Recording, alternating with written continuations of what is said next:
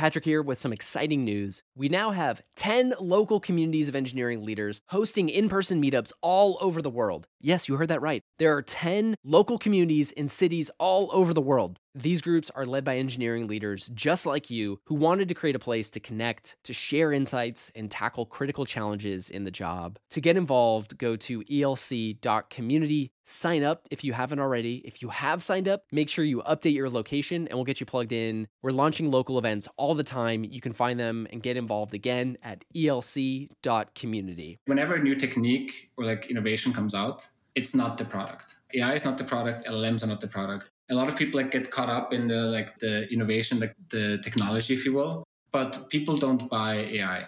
People don't buy LLMs. They buy tools and products that solve their own problems. So really what you gained is a new tool in your tool belt to solve your customers' problems, not a new thing that you can sell. Hello and welcome to the Engineering Leadership Podcast, brought to you by ELC, the engineering leadership community. I'm Jerry Lee, founder of ELC. And I'm Patrick Gallagher, and we're your hosts. Our show shares the most critical perspectives, habits, and examples of great software engineering leaders to help evolve leadership in the tech industry. The world is talking a lot about generative AI, but this next conversation talks a lot about how you can use these tools to enhance engineering leadership, to enhance your productivity and problem solving in unexpected ways that you probably aren't examining yet. Joining us is Clemens Mewald, head of product at Instabase, and we talk about things like the questions you should ask when deciding how to leverage generative AI capabilities, how you can use generative AI to address cross-functional collaboration challenges within your organization, plus how you can translate deep technical research into meaningful business and product outcomes. Let me introduce you to Clemens and why we were so excited to have him talking about this topic specifically. He's the head of product at Instabase. He's been a product and technology leader in the AI and machine learning space for over 15 years. And Clemens has held leadership positions at Databricks, where he spent more than 3 years leading the product team for machine learning and data science. And before Databricks, Clemens served on the Google Brain team building AI infrastructure for Alphabet, where his product portfolio included TensorFlow and TensorFlow Extended. So he has been thinking about how to leverage these tools strategically. Enjoy our conversation with Clemens Mewald. Thanks for joining us. Clemens, sort of the headline we came up with for the things that are going to guide our conversation is around leveraging new generative AI capabilities to help enhance problem solving. So we're talking a lot about problem solving and some of the observations you're seeing for how people are using these new tools and technologies with solving problems in different contexts. To begin, I was wondering if we could start with a little bit more about your journey and some background context on you and why and how you got here. Because I think what's special is you've been thinking about the generative AI and AI space for a lot longer than most people. You were pre-hype cycle of this trend and have been involved with this since 2015. So why did you get involved in this space? And what ultimately led you to Instabase? Yeah, it's actually quite interesting. So I joined the Google Brain team back in 2015, and I guess that was my first professional experience with machine learning and AI. And back then, I think what mostly drew me to this was I was just interested in the hard technical problems. And when I heard about what Google was doing in this space, it was just fascinating. And I guess my claim to fame was that I was the first product manager on TensorFlow back in 2015. And then I helped Google adopt TensorFlow and build modern AI infrastructure around it that is now used across all of the different Alphabet companies. And the interesting thing, what you mentioned, it was pre-hype cycle, is back then was when large language models really came out and BERT was developed at Google. And I remember the first applications of these technologies at Google. And now fast forward a couple of years later, if you will, the rest of the world has caught up. And of course, there's been a lot of development around these language models. But the foundations, if you will, were laid back in 2016, 2017 at Google. And then just very briefly, I guess, to fill the gap out of Google, I joined a company called Databricks and led the data science and machine learning product teams there. That was very successful for the last 3.5 years. Databricks became, again, a very large company. I think by the time I left, it was 5,000 or 6,000 people. So again, took a step back in a smaller company called Instabase. And Instabase now is a very interesting company because it applies these new generative AI technologies, specifically LLMs, to unstructured data. It turns out that actually you can use these models to understand unstructured documents really, really well. And I'm not going to go into too many details. But these days, when we talk to customers, if a human can look at a document and get information out of it, even if it's a complicated legal document, hundreds of pages long, these models can do it, right? So it's actually mind-blowing of how far this technology has come. When you're sharing your experience and journey here, there's really two main drivers for why I've been really excited for this conversation. I think number one is your experience, like thinking about how to use this type of technology to solve problems for people is you just have such a vast amount of experience in a lot of different like use cases here. So the reason why I was excited is because every single person in our community right now is trying to figure out how do we incorporate this into our roadmap? What does it look like to build a product within this type of space? And then how do we organize our engineering organization around that to build that? So I think number one, I know you and I are going to talk a little bit about productizing innovation as one part, but I think the other part is because you've had so much exposure to a lot of the ways that these different types of products and tools can impact people, you also have a really interesting point of view on how these can help solve problems for people. Before we get into like productizing innovation, I want to kind of talk more about like using generative AI to support leaders as they're addressing different problems. And so I was wondering if you could talk maybe a little bit about your observations on how people are applying some of these tools to solve problems from a leadership context. What are you noticing? What are you seeing? What's been interesting to you?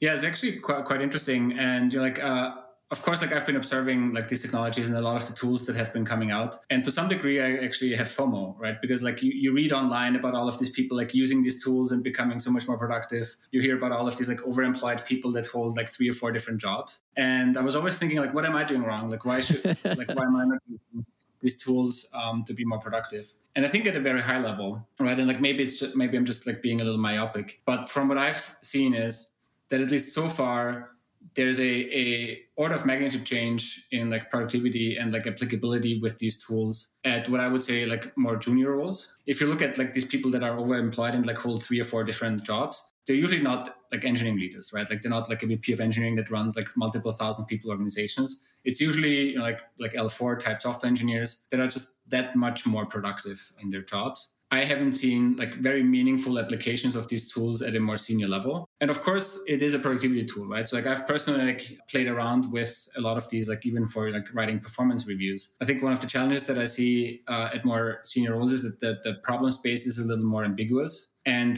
the criticality of like your work product, if you will, is higher. So even if I use like some of these tools to like help summarize documents into like performance reviews, I find myself spending more time on then like criticizing the output, if you will, like editing the output, than I would have like spent creating it in the first place. So I personally like haven't like seen like a step function like productivity, if you will, by using these tools directly. Of course, that doesn't mean that like leaders need to ignore it. All of our teams are using them. It's just in terms of like my own workflows, I don't use them as much as like you would assume reading in the news. Absolutely. Well, it makes me wonder, like from more of a speculative perspective, like what do you wish a generative AI tool could help you with from like an executive leadership perspective? How do you think about where you think these tools can really fit the need of an executive leader? Yeah, I think it's a hard problem. And a lot of it I would probably bring back to context. And what I mean by context is a lot of the things that generative tools like can optimize or like automate have like somewhat limited context, right? So like if you're writing like a piece of code, the context, if you will, like is defined within like all of the libraries that you use and like all of the other source files that you're using. So the model can look at that context and understand your intent and like help you really well. I think in a leadership position or like in a more senior position, context is like everything you know about the company, about its strategy, about its competitors, about the product, about the people that are involved. So maybe to take a very concrete example, right? And I actually came across this at Google. A common like task in a leadership position is to think about organizational structure and like how to achieve change by like changing the organization. And I always told people, and I remember having a conversation with a very senior person at Google who came up with the perfect org structure and said like, hey, this is exactly how we're going to solve the problems. This is how like resources are going to be aligned. And I said, well, as soon as you apply names to that org structure, it completely falls apart. Because if you put that person in this position, they're going to quit their job. And the reason why I knew this is because I knew the person and I knew their preferences and I knew like who they would report to and like wouldn't report to and like just how that works. So I think if I look into the future, right, and think like, hey, can in the future like some of these tools actually like help more senior like leaders with like the workflows? I think gaining that context and like that understanding about like a very complicated like world with a lot of different people is necessary. And, you know, I've been in tech long enough to say like never say never in terms of like, is that possible? But it's just like too many variables to consider. And anything else that goes into, you know, like more tactical like project management or like figuring out like the best way to execute on a project, I think that's already more tactical. And like some project management tools and companies are already looking into this, right? Absolutely. So you'd mentioned that from an engineering leadership perspective, like the main area of impact is less on like the productivity side because of maybe some of the gaps in context and understanding intent and being able to provide better recommendations. But what you did mention was like from a teams and a product perspective, like this is where a lot of the impact is happening. And so I was wondering maybe if you could speak a little bit more to the product side. As an engineering leader, like what do some of these emerging changes mean for your core product? Like if somebody's thinking like, oh my gosh, like we absolutely need to build this into our roadmap. What are some questions that you're asking when you're thinking about this? Like how are you thinking about the impact of generative AI when it comes to product building?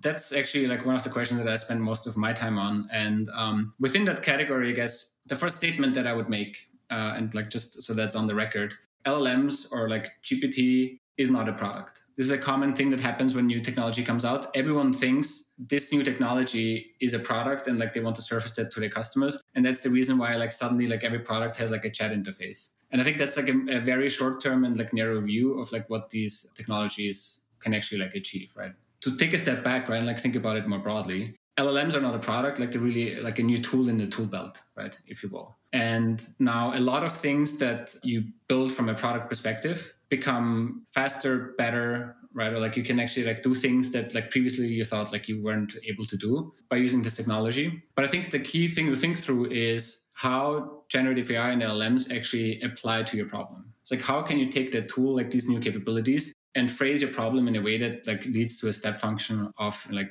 better product quality or like faster delivery. An interesting like analogy or like anecdote, if you will, behind this is when I was back at Google and like I think it was like around 2016, reinforcement learning became like a big thing, right? And I think back then like game playing with AlphaGo and so on like was like a big deal, and everyone thought that reinforcement learning would revolutionize everything. I was involved with a lot of different teams that actually was trying to apply reinforcement learning to like a lot of different products at Google. The challenge that I found with this is that people had a very hard time applying the concept of reinforcement learning to their problem. You have to think about an environment where there's different actors that can take different actions, and then there's a long-term reward function. And it was just not natural to like apply this to many different problems. But it turns out actually like almost any machine learning problem can be rephrased as a reinforcement learning problem, right? Any recommendation problem could be a reinforcement learning problem. And I think actually one of the first places it was applied is actually like notifications. I think in YouTube. Reinforcement learning, I think one of the big challenges was that people couldn't apply that framework to their problems. With generative AI, I think what happened was that number one, the form factor is just so natural to us. It's language and it's you ask a question, you get a response. The concept of generating like tokens or like text that fit your expectation, people just have found it much more natural to apply to their problem. So like they found out that you can like generate code, you can generate JSON, you can generate like anything. And that's why I think there's been so many different applications. But coming back to your original question in terms of like how to think about applying this to your product, really what like generative AI helps you to do is generate content or like generate sequences of tokens that previously like you couldn't have done in like a similar like fast and like efficient manner. And how that gets surfaced in your product is a completely orthogonal question, right? In many cases, if people like force their product into like this, like, oh, like now we just have like a chatbot Q&A, is exactly the wrong way of thinking about it, right? And there's like many more creative ways that can actually be applied. Well, when you say there's a lot more different creative ways to apply it. In talking to a lot of leaders, like, we had a generative AI focused executive dinner a few weeks ago, and everybody has said this is changing our roadmap. But a lot of people kind of were naturally then moving to, well, the first thing we need to do is to build a chatbot inside of our product. So it's almost like that was like the first thing to do. So like when you're talking about creative applications, like what do you mean by that?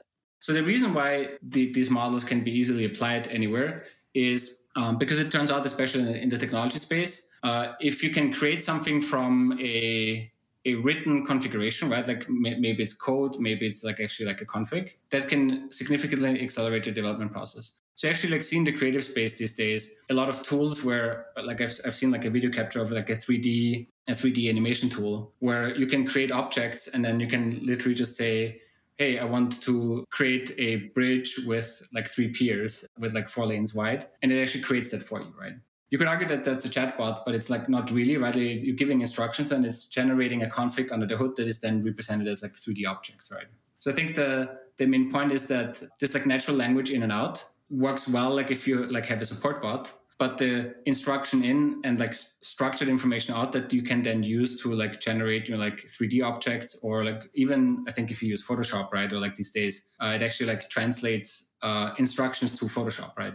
you could imagine like the more short-term application of like having a chatbot saying like, hey, how do I create like 3D objects in this tool? And like it will tell you, right? So I think shortcutting that like entire process by generating configuration that can then be used in your product is already like a step ahead. And then there's like an entire category of products that just use LLMs under the hood without even like having that natural language interface, if you will, exposed. And I'm just going to use like Instabase, which is the product that I work on right now. It turns out with Instabase, you can take like any document and extract information from the document without training models specifically for the document type, right? So it used to be in like the supervised machine learning world where for every single document type, you have to like train a supervised model where you have to annotate data, train that model, and then extract information. Now you can actually just take LLMs, extract that information into a structured format without any fine-tuning, without any like data annotation. It just works. And it also turns out that you can just tell the model, hey, give me the most relevant information from this document as a JSON in the background, right? So like I'm not saying that this is the user interface. And the model actually does a really good job of extracting information and putting it into like a perfectly structured JSON. Without the user like even having like shown any intent or like having to type anything in. And I think therein lies like another insight here, which is prompt engineering is a thing for a reason, right? Like these models are like very finicky and like how you actually express like the prompt is important. If your product can do that on behalf of the user, you're basically like taking away that like that variability, right? Because like in this concrete example, like there's a right way to write that prompt of saying like, hey, give me the most relevant information from this document as a JSON. It's not that prompt, by the way, it's a little more complicated. And if I just gave a chat box to my users, like maybe out of like 1,000 users, like one would come up with like the correct prompt and like everyone else would just like try other random things, right?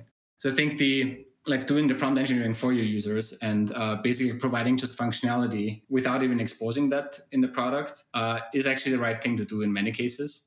Because it turns out natural language is like pretty flexible. And from experience, I can also tell you that a lot of these models actually are very sensitive to even like capitalization. It's like if you ask a question and then you ask the same question like without capitalization, you will get an entirely different answer. And that's just not the right product experience, right? And like that's why exposing like a chat box in many cases like leads actually like to that variability and to that inconsistent behavior.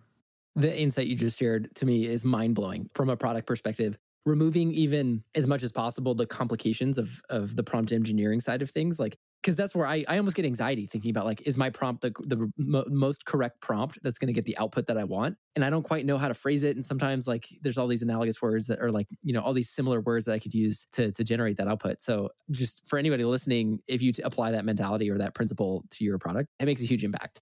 There is a way around this, by the way, if for anyone who's interested. Google search has the same problem, right? Like you can express the same search in like a million different ways. And like there's an entire category of like query rewriting, right?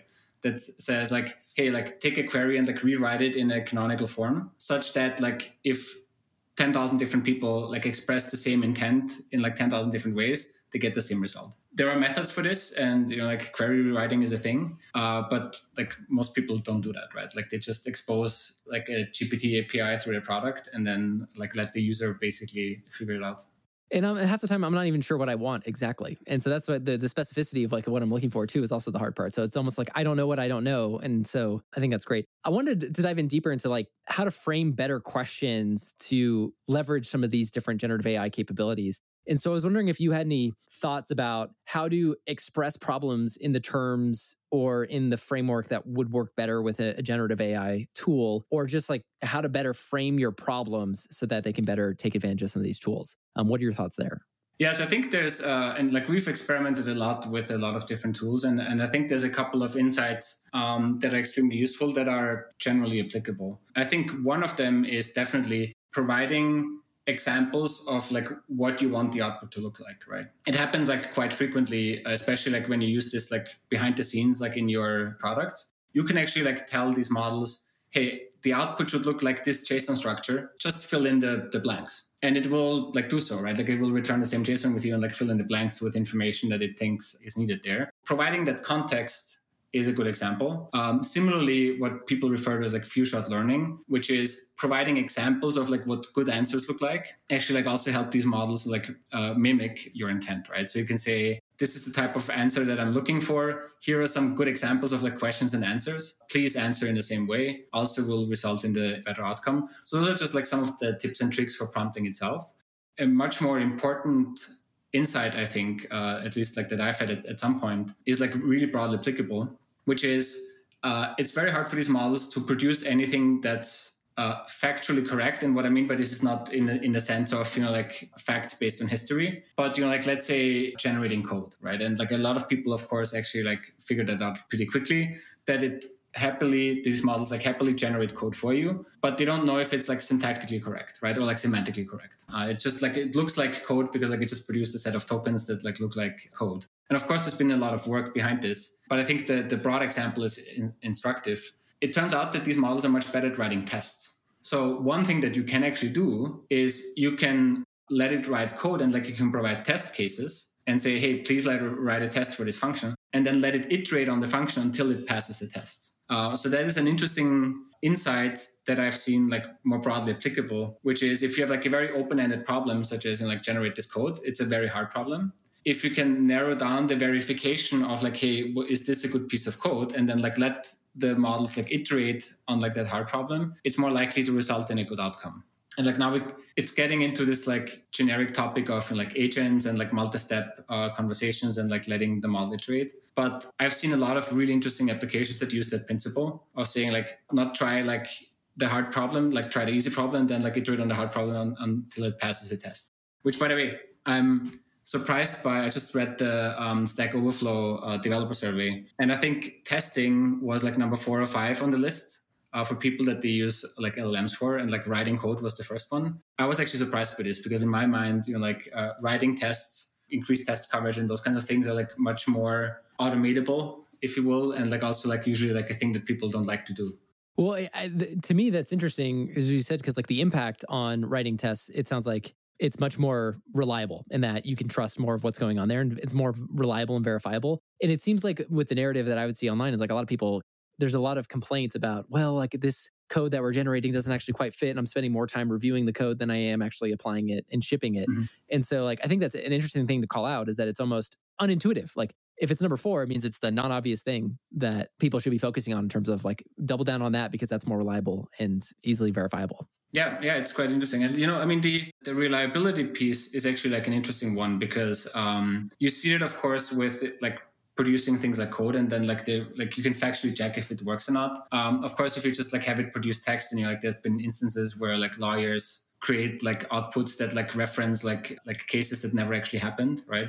I would never rely on this, right? And like there's also, by the way, techniques to avoid this. So just to use Instabase as an example again, we basically like point the model just at your documents, right? So we'll answer based on what's in a document and not based on what it thinks it knows, which is just like a compressed representation of like all of the text that it was ever trained on. Because that compression is by definition lossy, right? And like it will never like just be able to like reproduce facts. But if you just point it to your own documents and say like, hey, give me an answer based on this information, you can verify if that information is actually correct. And I guess that's actually how it's being used in a lot of like internal like knowledge-based type use cases, right? But yeah, you bring up another point which I think is quite interesting, especially for engineering leaders to consider, is like reliability and quality, which is that these models don't have a good track record of behaving consistently over time. And what I mean by this is you've actually seen, and there were like public reports on this, like OpenAI's ChatGPT, its performance deteriorated over time. Right, so like GPT-4, like you saw some benchmarks, and like it just got worse and worse and worse over those benchmarks. And I think it has to do with like them making the model more performant and actually like scaling it to production, and also maybe in some cases making it more like secure. But that's actually an increasingly important thing to consider for like engineering leaders and like product leaders especially. One of the reasons why Google was very reluctant to apply deep learning in search was exactly this problem. Search behaves in a certain way, and you can't afford from a product experience perspective for like your search rankings to look entirely different like the next day just because you retrained the deep learning model behind it. And it just turned out, I remember experiments at Google where like they trained a massive deep learning model to help with search, and it worked well. And then they retrained the same model and it worked entirely differently. And that change in product experience is bad, right? Like in many cases. And that's what now a lot of people are realizing when they use like OpenAI's GPT, which is if they just rely on like the latest version of GPT, that changes over time, and like your experience may deteriorate over time. By the way, there's, at least to my knowledge, not great solutions to this. Like one of them is you just like pin the version of the model you use and like it doesn't change, but then you have to basically create like technical debt that you have to like fix later. Or, by the way, and like this is a mathematical statement, if you train 7 of these models and then like average the output, like then it will be more consistent over time. But that also comes with its own problems, right? The whole challenge you just laid out there was so far off my radar in terms of like the performance deteriorating over time and like understanding the implications of that, just completely off my radar. You were talking about reliability and quality. And that kind of brings up another area that I wanted to get into, which was some of these different practical examples for how leaders can maybe leverage some of these different tools. I want to talk about scaling technical teams. Like for an engineering leader who maybe their company is at a place where their primary focus is on scaling their technical teams up to the next level. What are you seeing there in terms of how these generative AI capabilities are supporting that initiative or that priority? Yeah, I guess there's a couple of different dimensions, right? Like maybe the easiest one to discuss is just like productivity. I think you will find a lot of like public articles that say like how engineering productivity has increased by use of these tools. And I just read, I was referring to the Stack Overflow survey. Actually, according to that survey, like 70% of all software engineers already use generative AI. I think it was 40% already use it, like 30% like intend to use it. The number one thing that they were using it for is like writing code. And then it was like debugging and then like writing documentation or something, right?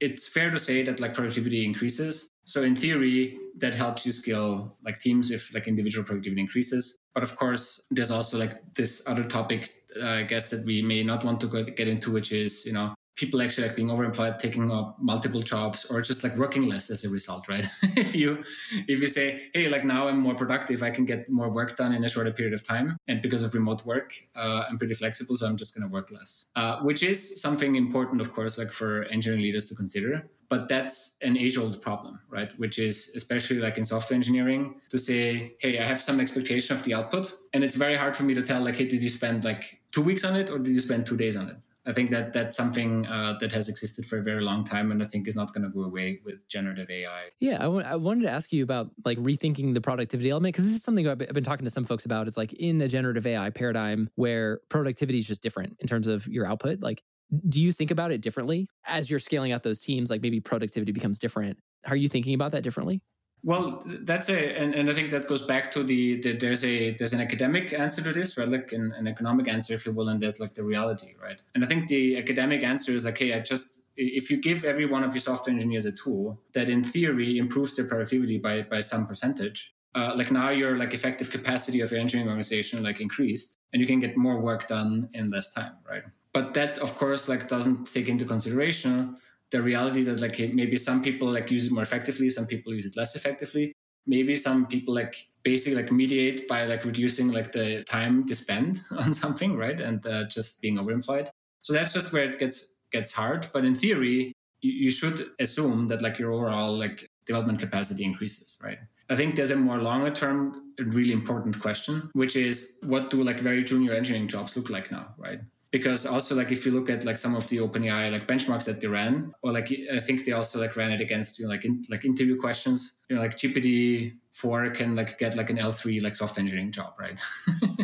So I think probably what's going to happen is that like the entire like job ladder is going to shift one up, where like now people can be more productive than they used to be, like probably like by like roughly level. But that's like just like an uninformed guess. But yeah, it's an interesting question. By the way, in software engineering, that's obvious because there's been so many tools and like it's been so well reported, and like GitHub Copilot and everything. But the same applies to every other job function, right? So, and by the way, this was the second point that I was getting to, especially like when you think about scaling engineering organizations, is hiring and like recruiting is like a very large part, especially if you're like in growth mode. When I was at Databricks, like the company grew from like 400 to 5,000 people. That means a lot of hiring. And it turns out that actually like you can like even the recruiters here at Instabase like use some of these tools to help with like job descriptions, other tasks. It turns out that if you have the right tool, it's like a more general like productivity tool for any like white collar job. I haven't seen like the killer application, if you will, that like helped in hiring. But I would assume that the job of like scaling up a company with some of these tools is like easier than without them. Absolutely. Patrick here with some exciting news. We now have 10 local communities of engineering leaders hosting in-person meetups all over the world. Yes, you heard that right. There are 10 local communities in cities all over the world. These groups are led by engineering leaders just like you who wanted to create a place to connect, to share insights, and tackle critical challenges in the job. To get involved, go to elc.community. Sign up if you haven't already. If you have signed up, make sure you update your location and we'll get you plugged in. We're launching local events all all the time. You can find them and get involved again at elc.community. This comes up a lot in small group conversations that we host within our community. This idea of cross-functional collaboration, the main challenge being like engineering leaders develop a deep level of expertise within their domain, and then bridging that gap into other areas who maybe are less familiar with the context of engineering becomes a huge area of friction. Just the translation, communicating priorities, everything like that. But this is an area where you have a tremendous amount of expertise in this cross-functional collaboration area. And so I was wondering if you'd share a little bit about what are you seeing here from an example perspective of leveraging some of these tools or working through different cross-functional collaboration challenges?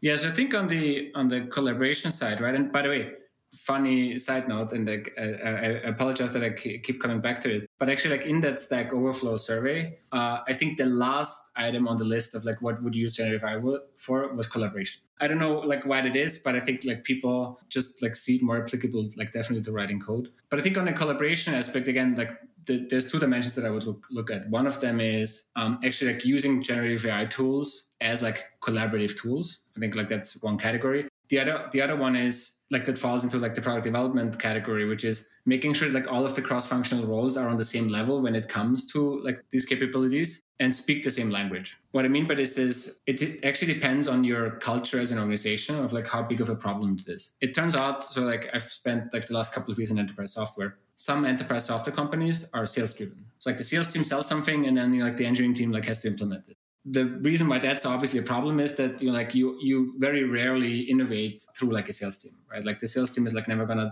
tell you hey, use this new AI technique to build the product. Because they're just answering requests from customers. And then there's other types of companies that are more engineering driven, where there's a lot of innovation that comes out of engineering teams. And then the go-to-market teams basically try to make that work through the channel. And of course, the right answer is somewhere in between. But I think when you think about cross-functional collaboration, what I've noticed in this generative AI craze in the last couple of months and almost year, I guess, is that it's extremely important for all of the different cross-functional organizations to be roughly at the same level of knowledge of what's possible and how this technology actually applies to your business. Because what can happen is that, let's say your engineering team is very innovative and they played around with generative AI and they fine-tuned their own model and they're applying it. If your product team is still writing PRDs, assuming history and the old world, right? And if your marketing team is still not writing about this topic, and if your sales team is very far away from this, it's not going to succeed, right? It's going to take a very long time for these cross-functional teams to align to actually have an effective output.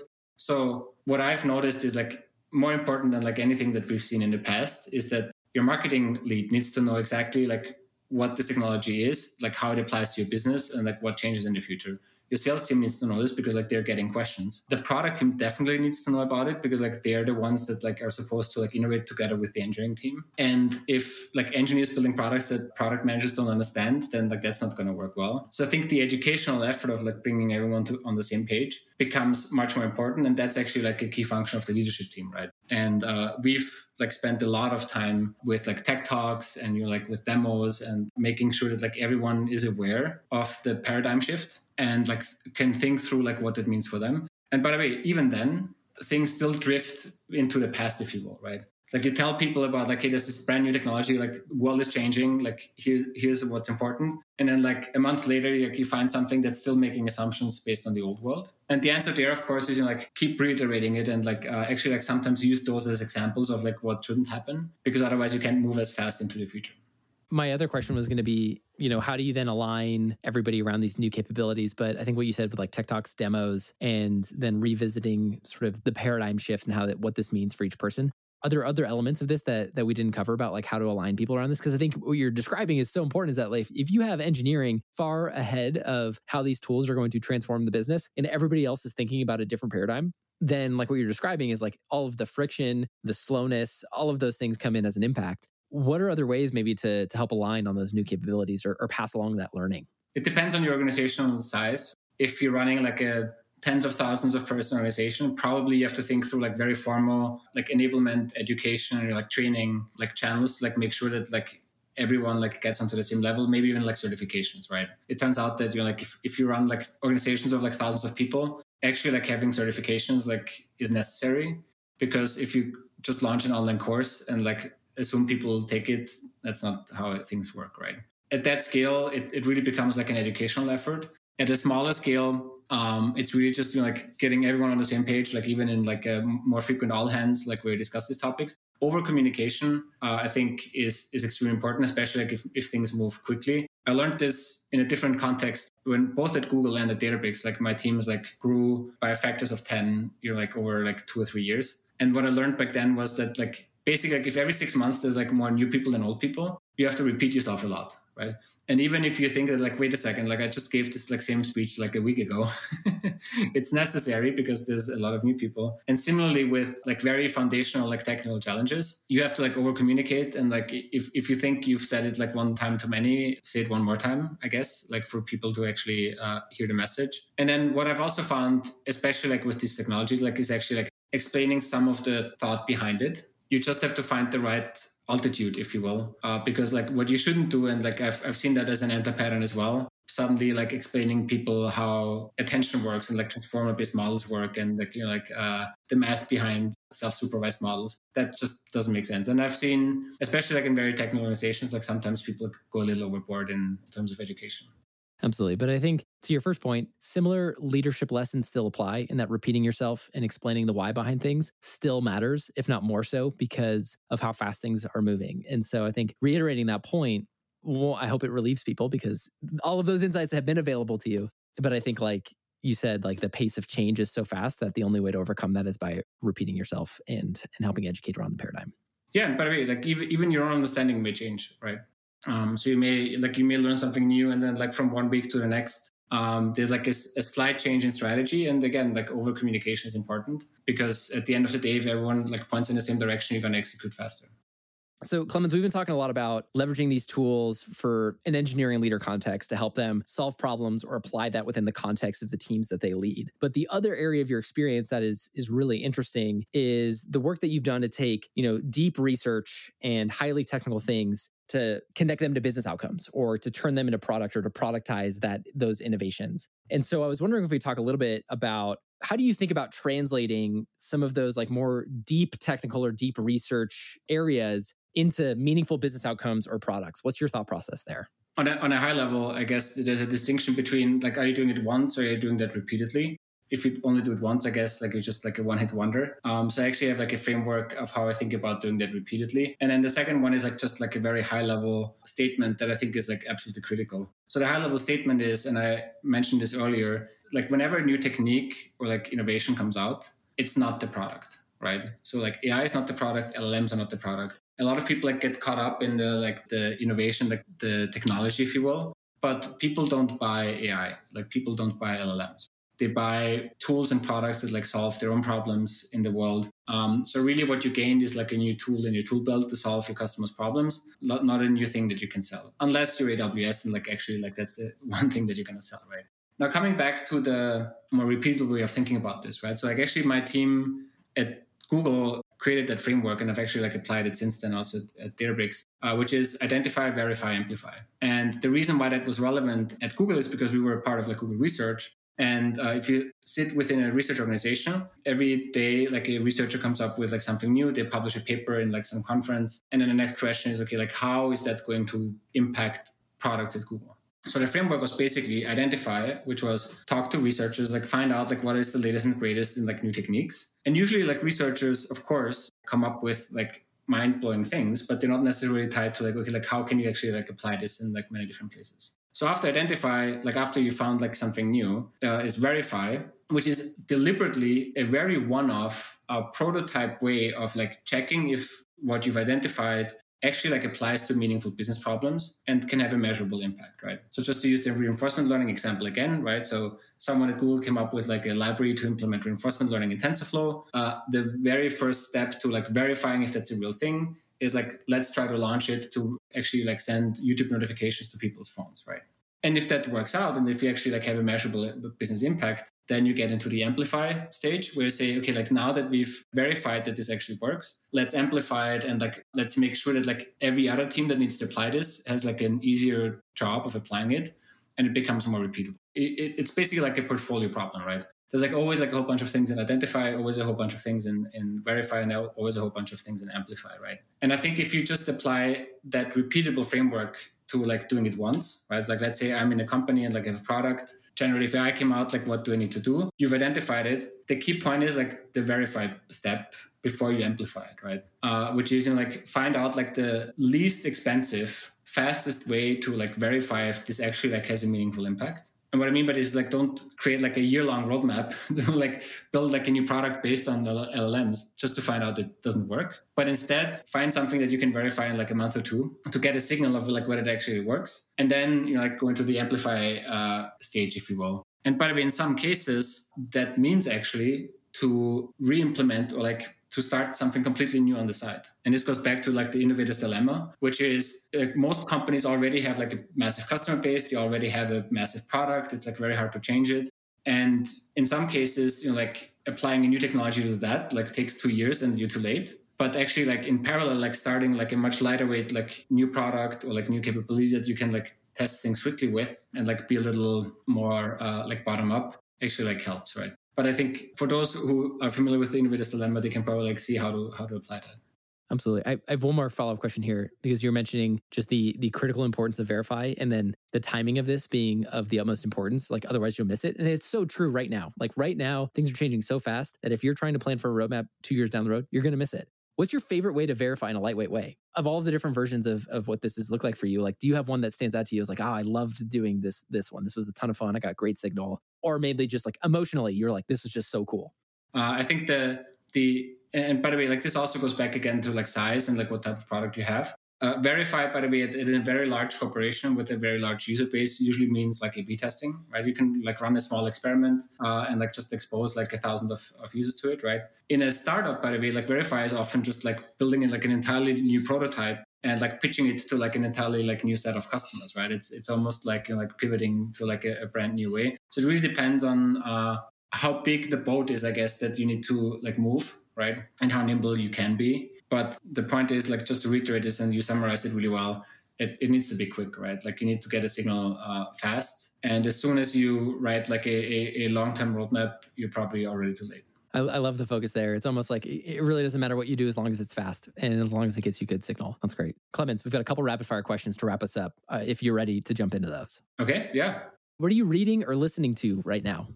I started listening to podcasts mostly because I have to commute in the Bay Area and I spend a lot of time in my car. So I've actually like been listening to a lot of like VC-based like AI podcasts. And I find them interesting mostly because I just recently listened to one that actually went into the more political and economic backgrounds behind like some of the companies pushing for open source or like AI regulation. So that's been really fascinating.